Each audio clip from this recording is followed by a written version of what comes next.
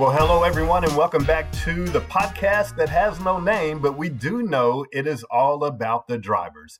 Today, we continue the conversation that we started with operator Dana Hurt as he talks about his career as a Greyhound driver. I'd like to ask you also, if I may, Mr. Hurt, Yeah. is with all because you started, there wasn't a lot of technological advancements that the drivers had to be involved with, and we've really kind of transitioned the drivers to a lot to being involved in the process of scanning customers, the DVIR, the electronic logging. How has that changed the driver experience in your estimation? To be honest, it's great.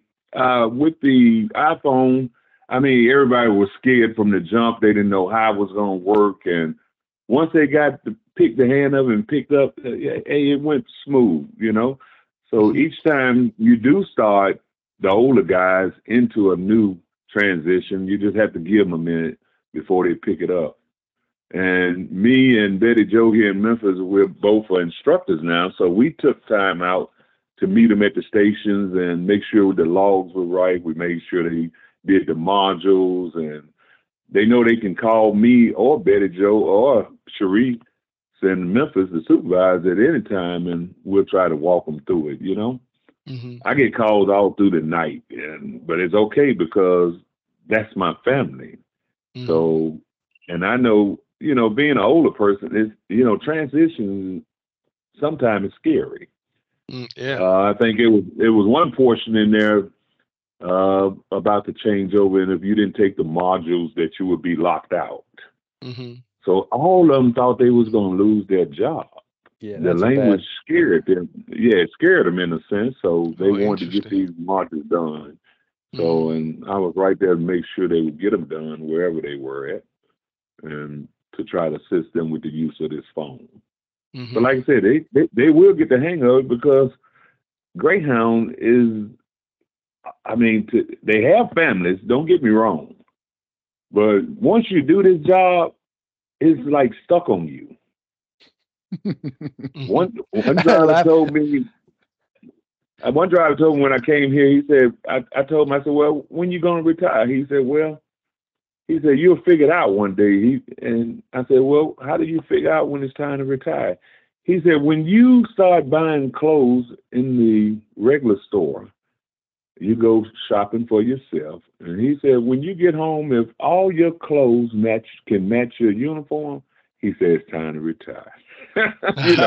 He said, if your coat can match your uniform, it's time to go. If your shoes can match your uniform, it's time to retire. But that doesn't happen around here because it's a different lifestyle, Right. You could sit at the dinner table and nobody would understand you. But if there's a bunch of Greyhound drivers around you, they would know exactly what you was talking about. Right. So it's like being around your family, you get to share your stories, your Greyhound family. So you don't want to leave them never.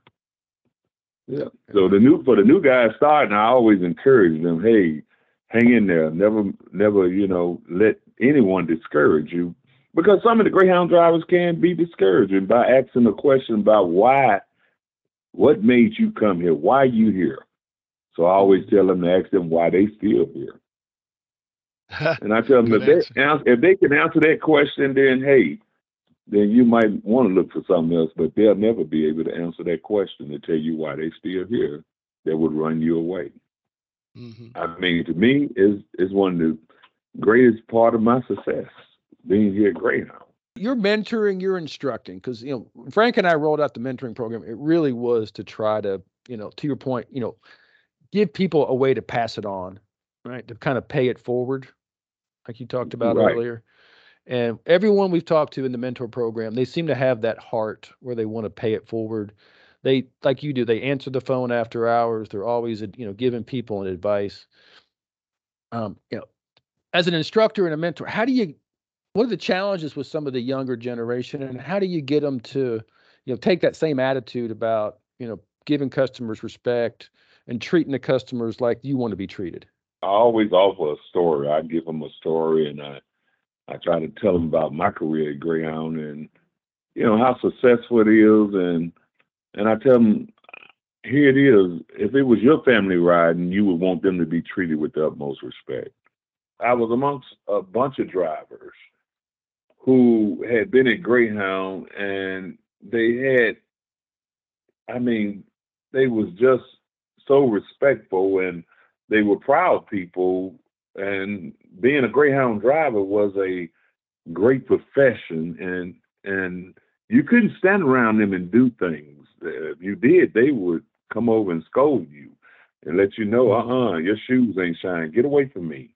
Your uniform kind of crooked. They would come and scold you if you were not in line. If they were living right today, I wouldn't have cornrows. I wouldn't have the braids because they wouldn't allow that. You would have to be cut, neat, and shaped. And I feel like I'm cut, neat, and shaped, but they don't feel like that's right.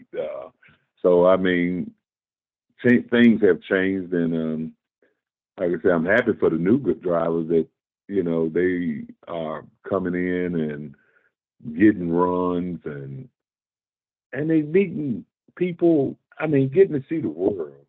And I hope don't nobody take that from them by giving them bad suggestions.